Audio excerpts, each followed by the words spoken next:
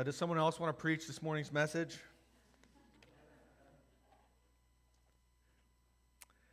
Before we get into it, we have two kind of family announcements. The first is baptism. In Matthew chapter 28, Jesus says, "All authority in heaven and on earth has been given to me. Go therefore and make disciples of all nations, baptizing them in the name of the Father and the Son and the Holy Spirit, teaching them to observe all that I've commanded you. And behold, I'm with you always to the end of the age." Baptism is kind of that mark of what has occurred internally in our lives. When God has rescued us and made us his sons and daughters, we've proclaimed faith in him. And then he says, man, be marked with the family name. Be baptized. Be dunked in water to say you died with him and you've now risen to newness of life with him. So if that's you and you've not been baptized, I'd ask you to follow Jesus' command and get baptized. Maybe you've been a believer for a long time and you've just never been baptized. This would be a good time to investigate that. Maybe your faith is kind of coming to new life. Since your time at the well, you've been really growing in your faith and your relationship with Jesus. And this might be a time to really investigate. Is this the time to be baptized? Or maybe you're a new believer. You're trusting in Christ. And I'd say, man, follow him now. Get dunked in the water and proclaim he's your Savior. This might be the time. So if you're interested in getting baptized, I'll meet with you and some others will meet with you and kind of help you through that process of discernment. So please just email info@thewellsilverspring.org and we'll get in touch with you. All right, please email info@thewellsilverspring.org and we'll get in touch with you. That's on the front page of our webpage. The second bit of family news is this. We've been praying, Lord, would you give us a permanent space here in Silver Spring that for generations we could proclaim the gospel and see this area blessed with the good news of Jesus and in an overflow of all God's given us, could we just bless the people in the place of Silver Spring and the surrounding areas? For generations, Lord, we want to do it. And there's one really amazing opportunity right now. Just really amazing. I've been sharing with you guys for the past few months now. And so in the next couple of weeks, we will kind of have clarity on this one possibility. And it looks like a possibility where we could really help another faithful church in this area begin to really flourish and have continuity in their space and in their place here to keep ministering the gospel in Silver Spring. And it could also be a way that we ourselves could find permanent space here to plant churches and bless this area for generations to come. I mean, it's kind of one of those like God things. You look at it and you're like, we could never have imagined this. And it might be what he has for us. And what he has for this other congregation, for their life and flourishing as well. So I'm just going to ask us to pray boldly here for a minute or two, just on our own, out loud, all at once. Lord, would you do this for your purposes? We'll have some clarity in the next couple of weeks if this is his plan. So let's pray boldly and ask him, and also submissively trusting him with whatever plans he has. So let's talk to him now, out loud, all at once. He will sort out our prayers. Let's pray together now. Father, I just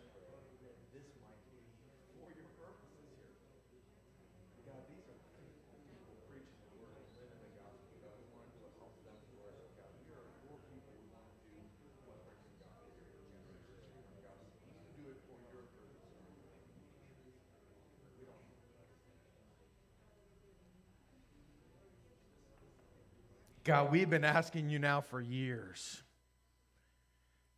If this is your plan, we pray, Father, you would do it.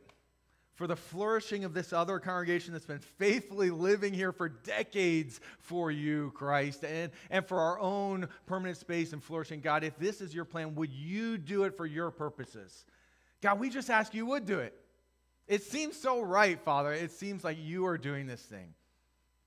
And at the same time, God, we just trust you. We just trust you. We know who you are. We know how sovereign you are, how good you are, how perfect your plans are. So whatever they are, Father, we accept them. And we just ask, God, we ask you to do it for your purposes, for generations to come.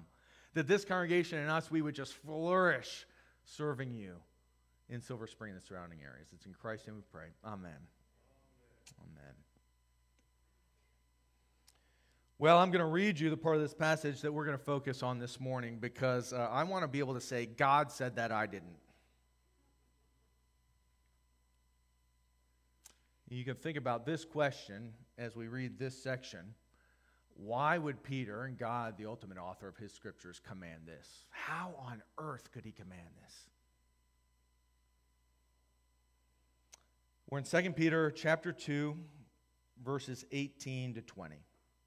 That's where we'll focus our time this morning.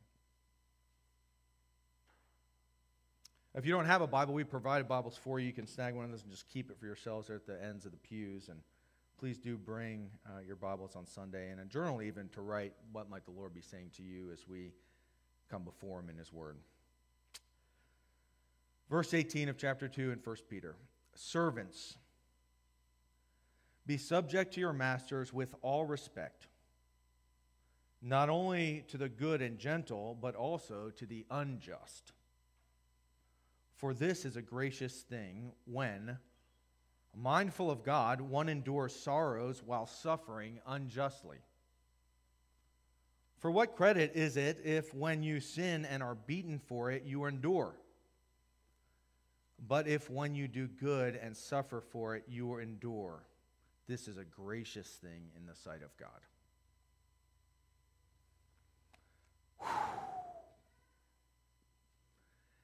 Why? How would Peter, God, command this?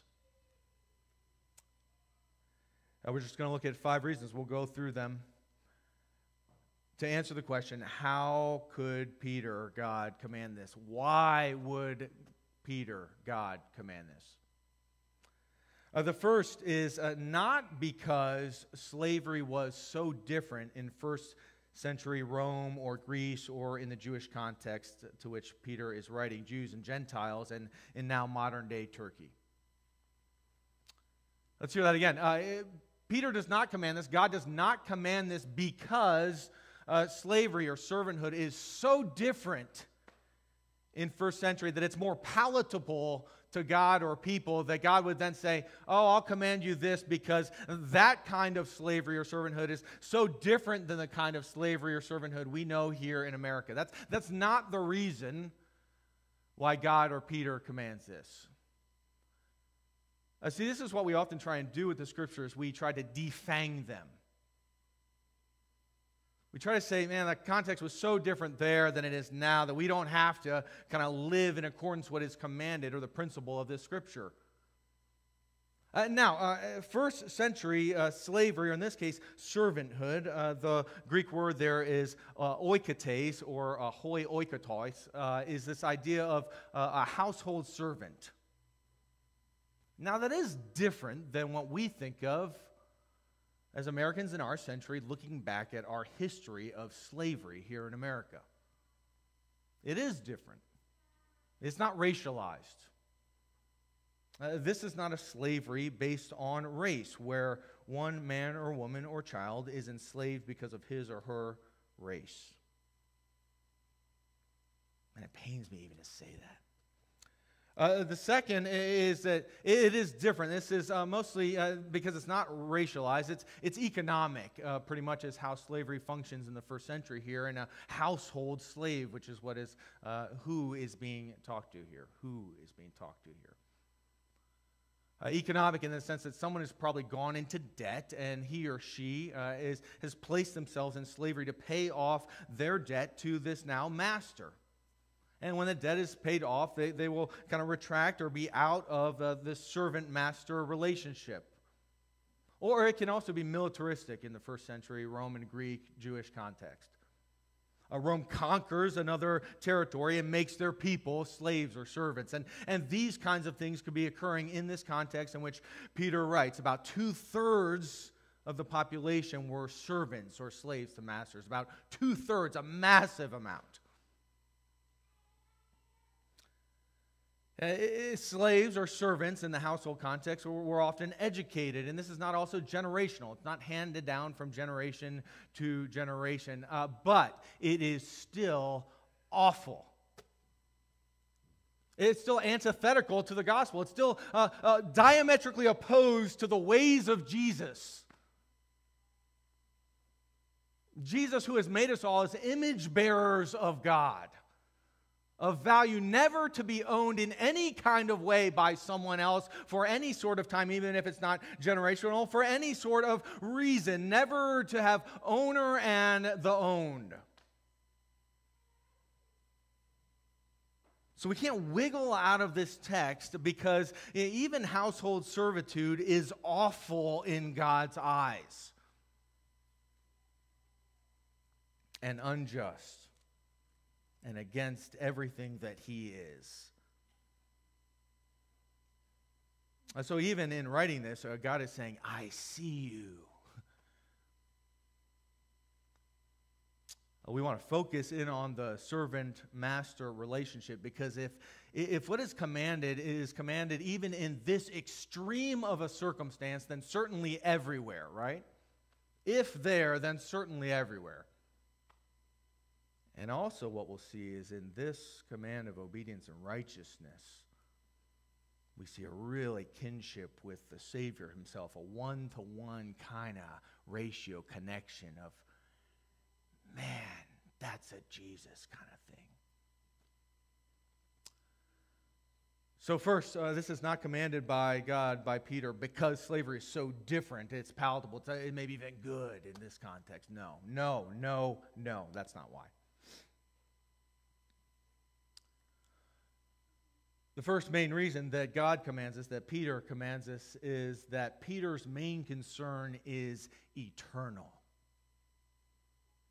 To live faithful lives to Christ with all of eternity in view. To live as Jesus lives now, bringing heaven to earth, the eternal things here, with the perishing in mind. Peter, God commands us because His chief concern is today into all of eternity. This section begins in verse 11 of chapter 2, right? This whole section of these household codes, right? Of how to live as a Christian in every one of these areas. They're all asking this question as they lived as the elect exiles in this circumstance.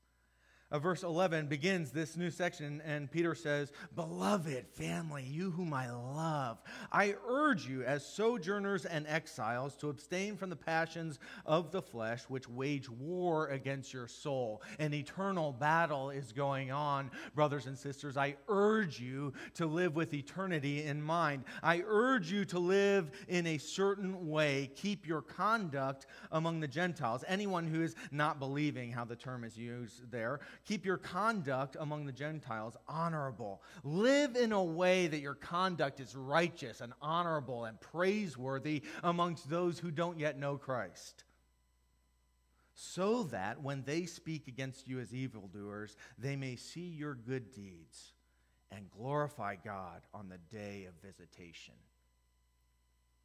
When you live for Jesus in a Christ-like conduct, you'll do it before those who do not believe. And when you do it, they may see your good deeds, so that when God comes back to judge, to destroy, to mend, to make all things new, they'll rejoice over His coming. They won't be crushed in His coming. Today they'll see the way you live, and they'll begin to praise this God that you have. Living faithful to Christ amongst the perishing. And so Peter goes on, he says, let's live these kinds of things out, the eternal kinds of things, a Christ-likeness in view of all eternity. Let's live it out everywhere we live. He takes us household codes. This is a Roman kind of thing, a Greek kind of thing. This is a Jewish kind of thing to say, hey, in every aspect. Now, it's unusual that servants are even mentioned. Often in these codes, it's only the husband and wife and children that are mentioned. But here, everyone is brought in. And in it, we see that God Himself rules over the whole household. And we then subject ourselves to Him. And therefore, that changes every one of our relationships. Our primary relationships, the foundational relationships for all of society, and even government itself. Every aspect of who we are, in a sense, the prime ones and the foundational ones are mentioned here. He says, live this out in being subject when it comes to government first. Verses 13 to 17. Be subject to God when you are subject to your rulers. And then he goes into the household first with servants and their masters. He says, be subject there as well. And then he'll go on to the marriage relationship, husbands and wives. Wives, be subject to your husbands, and husbands, treat your wives in such a contrasting way than the culture does. He kind of hits all these prime foundational relationships as if to say, everywhere you live,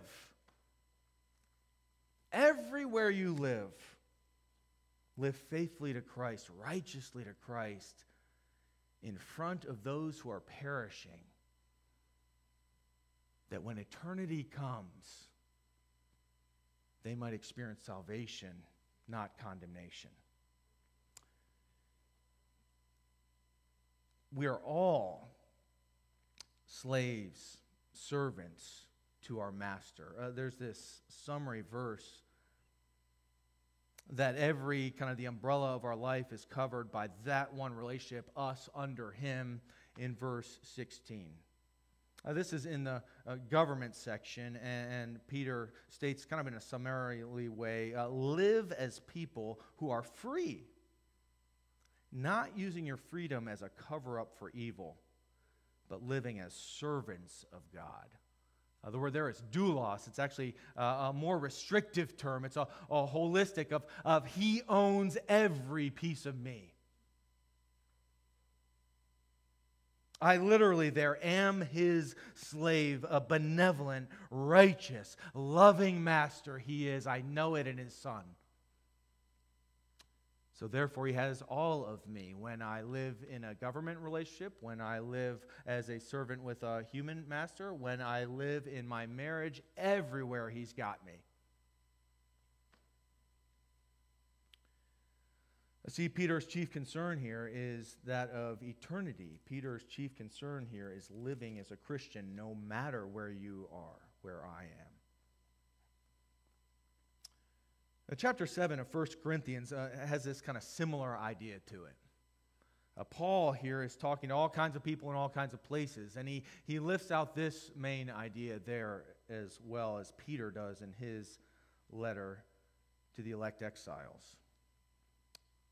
1 Corinthians chapter 7, verses 17 and following, he says, let each person lead the life that the Lord has assigned to him and to which God has called him. This is my rule in all the churches. Is anyone, now he'll kind of go through some different categories. Is anyone at the time of his calling or salvation already circumcised? Then don't seek to remove that mark. And is anyone not circumcised? Then he'll say, well, you don't need to get circumcised. He says this or that. Just live as a Jesus follower no matter where you are. And then he says in verse 20, each one should remain in the condition in which he was called. Verse 21, were you a bondservant, doulos? When called, do not be concerned about it. I mean, that's mind-blowing. But then he says, but if you can gain your freedom, avail yourself of the opportunity. For he who has called you in the Lord is a bondservant, is a freeman of the Lord. Likewise, he who is free when called. See what he's doing? He's saying what is of primary importance. Then he'll go and do it for married and single. What is primary of importance is no matter where you are. Now he says, slaves or servants, if you can change your condition, do so. But no matter where you are, what is of primary, of chief concern is living for Jesus there. Serving your benevolent master there.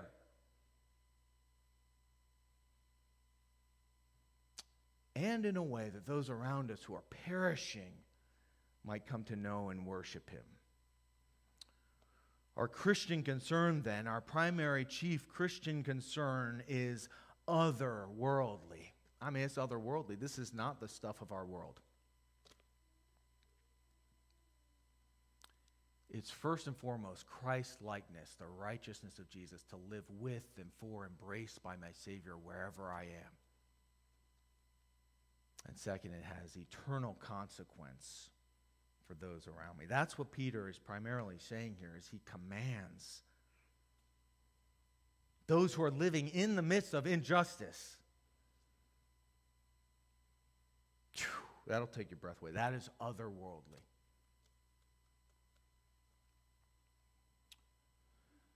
How could God command? How could Peter command this? Well, not because servitude is so drastically different in the context, but because first his chief main concern is living for our Savior no matter where we are, and living in light of eternal consequences no matter where we are. The second is this. God can command this, does command this, because overthrow is embedded in the text and is explicit in the Bible. A changing, a transformation of systems, a new way to bring eternity to earth is embedded in this text and is explicit in the Bible. Now, it's not a frontal attack in this text, but it is a powerful attack.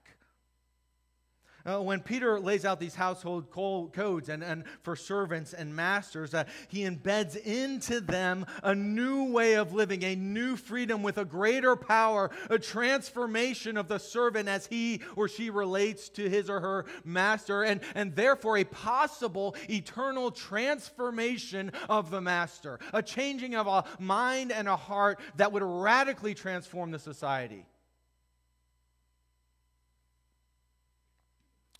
Embedded into the text is an overthrow of an unjust system, and it is certainly explicit in the Scriptures at large.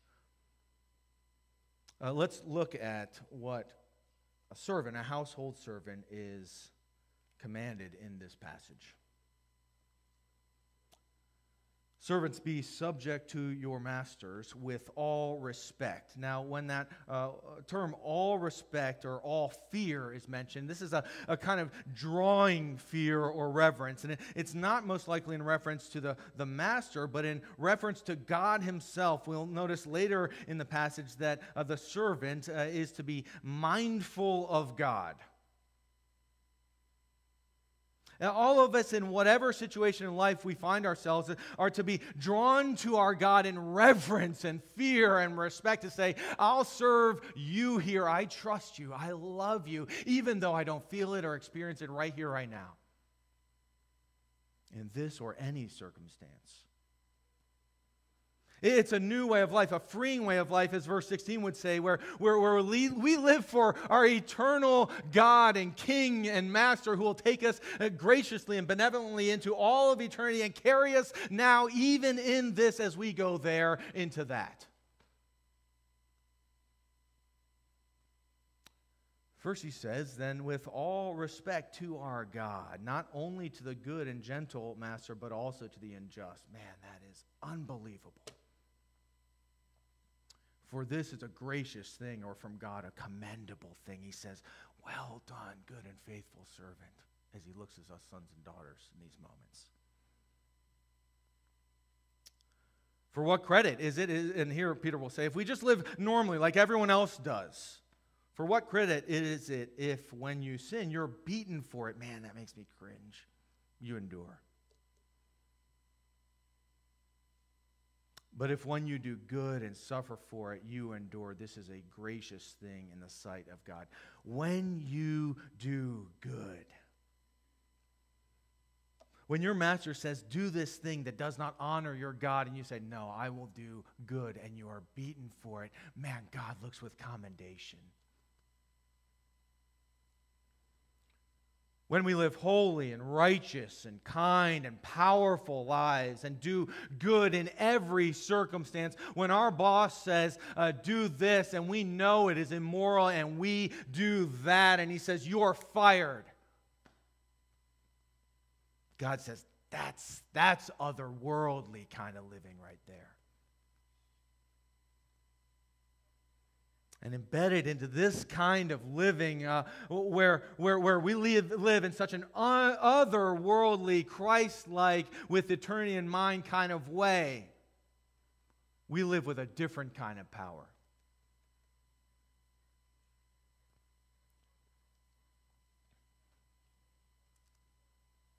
I mean, I just got to say, have not our black and brown and person of color, brothers and sisters in Christ, live in this kind of power in a kind of way that has brought about a different kind of world here. And man, we have so far to go.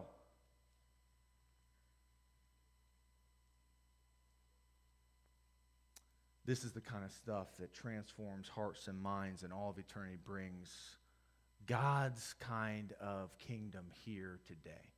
It's embedded into the text. It's a sideways way to get in. Peter says, live within these crazy household codes of servant and master, but come in sideways and powerfully with the new power of the gospel to transform it all. Can you imagine, even in this scenario, the otherly world kind of living that's occurring right here? It's making the master in this scenario scratch his head. The section of these household codes will end like this. Now, who is there to harm you if you are zealous for what is good? God is with you, right? But even if you should suffer for righteousness' sake, you will be blessed. Have no fear of them, nor be troubled, but in your hearts honor Christ as Lord, as holy, always being prepared to make a defense to anyone who asks you for the reason for the hope that is in you. Be prepared to give the reason for the hope that is in you. When you and I and any live in this otherworldly kind of way, people will scratch their heads and say, that doesn't make sense. And ask, why do you live with such righteousness and hope in all of eternity? How can you live like that? And then we can share of our Savior and watch Him transform minds and hearts and laws and systems and everything.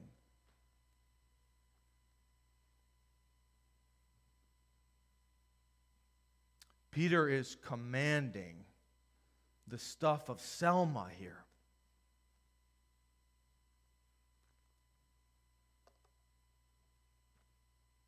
Selma, Alabama.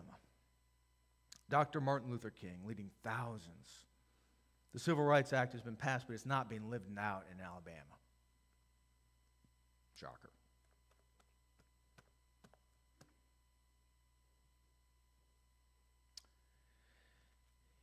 And Dr. Martin Luther King and thousands marched from Selma to Montgomery in the courthouse to change the rights of all men and women to vote. And LBJ says this is going to be a bloodbath if you walk peacefully into this.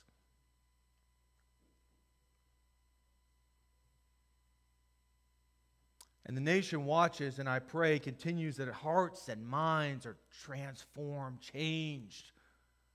When people say, that's otherworldly kind of stuff.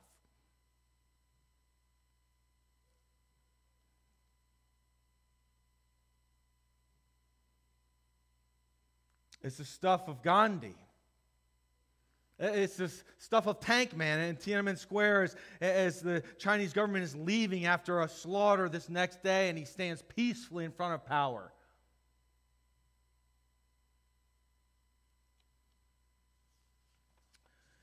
Dr. Martin Luther King, in one of his last sermons to his own church, Ebenezer Church in Atlanta in 1967, about 4 months before he is murdered,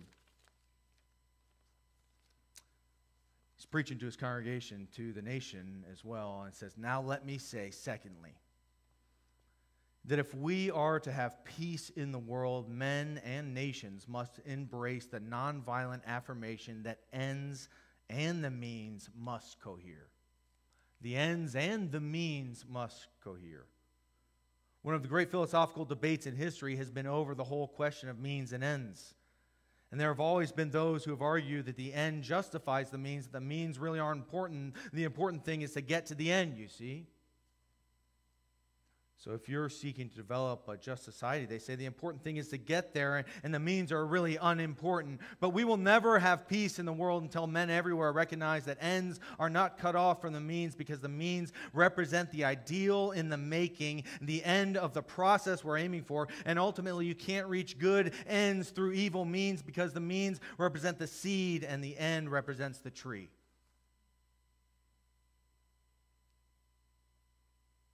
Now, make no mistake, the Scriptures are explicit about the justice of God, and it's knit into His very nature. He makes men and women in His image and says, nowhere injustice ought to reign. Nowhere shall one be over another in a subjugating kind of way, an oppressive kind of way. Nowhere, no system, no place, nowhere. From start to end, I mean, you read the Psalms, like, it is dripping with justice and the mercy of God. And then in the end, we say, every system is righted, every tear is dried, as all is made new and right the way that God has created it to be lived. In Exodus chapter 21, verse 16, we see this command: stone anyone who kidnaps another man or woman and sells him. Stone him. In Philemon, if you flip back a couple books here, you get to Hebrews, and right before Hebrews, you see this, a little letter of Philemon. It's written by Paul to Philemon, and he's writing, he has this servant, Onesimus, who is Philemon's servant. And Paul is returning Onesimus to Philemon. And he says this in verse 8. Accordingly, Philemon, though I am bold enough in Christ to command you to do what is required, yet for love's sake I prefer to appeal to you. See, he's going to send Onesimus back, and he's going to say, receive him as a brother, not a slave, not a servant. He said, I could command you what is required. But instead, I want to see your heart, your mind transformed, that we would start a massive movement of reconciliation where injustice would turn to justice. He says, I want you to live as though Christ has transformed your life too, Philemon. He says in verse 15, this perhaps is why he was parted from you for a little while, that you might have him back forever, no longer as a bondservant, but more than a bondservant, as a beloved brother, not just free, but family.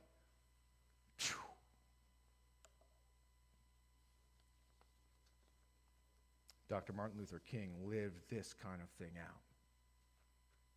Might we all?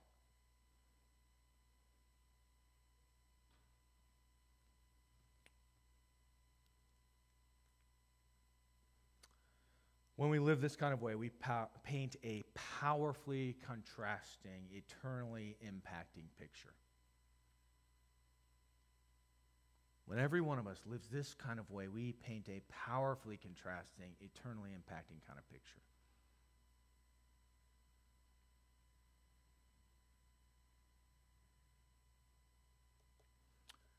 I want you to see just 30 seconds of this video.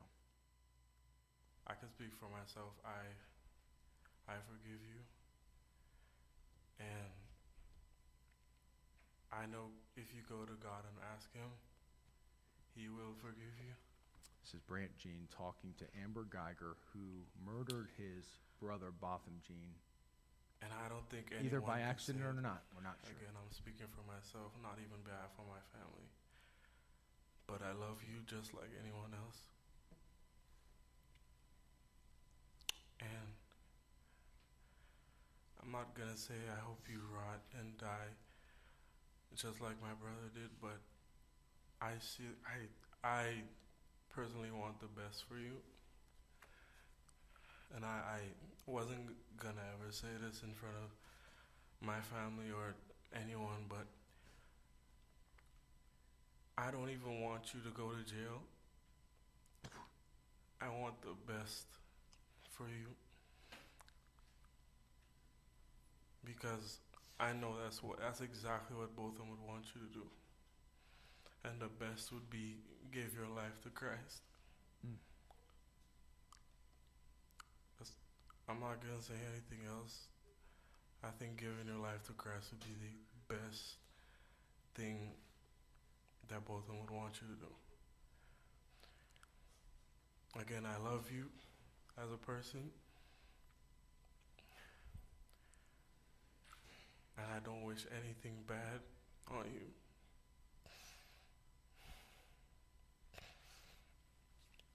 I don't know if this is possible, but can I give her a hug, please? Please? Yes.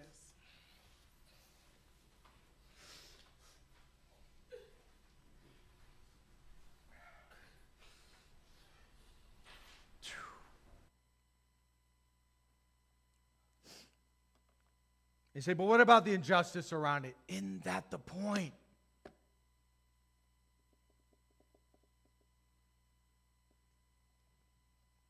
Yeah, man, let's get after the injustice around the whole situation. We ought to. That is what God commands the church to always be about, bringing His kingdom here. But in that moment, we see an otherworldly kind of life. Because of Christ. Because of Christ.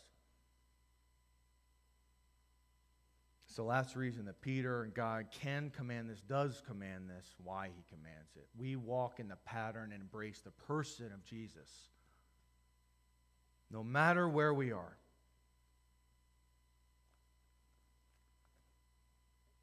We walk in the pattern of Jesus and are embraced by the person of Jesus, no matter where we are. The passage continues, verse 21. For to this you have been called, because Christ also suffered for you, leaving you an example. It's a stencil is the word. When a child is learning to write his Greek alphabet or Greek alphabet, they get these stencils, and that's that example, tracing the letters of Jesus, our Savior, so that you might follow in His steps. He committed no sin, neither was deceit found in His mouth. When He was reviled, He did not revile in return. When He suffered, He did not threaten, but continued entrusting Himself to Him who judges justly. He Himself bore our sins in His body on the tree, that we might die to sin and live to righteousness. By His wounds you have been healed. Walking in the very pattern of our Savior. Walking embraced by our Savior who has suffered into all of eternity. When He brings a foretaste of that day now through our new way of living and through our pursuit corporately and continually and all the time for justice where injustice now reigns. But as He carries us into that day when He will make all things new. By His wounds we are healed. Man, there's that phrase, entrusting Himself to Him who judges justly, that justice will come as well. Justice will come as well. That is a great comfort to those who have suffered injustice. His justice will come either on Christ or on those who continue in their injustice. Christ in their place or on them. And Peter ends, we were straying like sheep, but have been returned to the shepherd and overseers of our souls, the one who is slaughtered like a sheep in our place.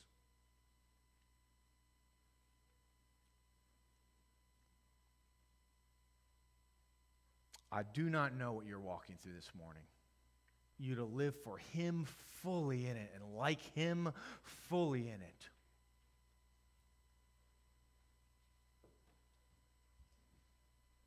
I don't know what you're walking in this morning, but I know that the Lord wants you to live with eternity and eternal consequences in it. Your boss may have treated you so unjustly this week, and I know that pales in comparison to even what is being talked about here, but he or she is perishing without Christ. How will you live there? I don't know how your husband or your wife is walking with you, or your kids are treating you, your neighbor, your coworker is treating you, but I know the Lord is calling you to live like Christ right there in an eternally contrasting kind of way with all of eternity in mind. It's just what His Son has done for us, that He would embrace us in it today and walk with us and give us strength to live like Him in it today while He transforms all of eternity now through us and takes us into all of eternity where we'll dwell with Him forever.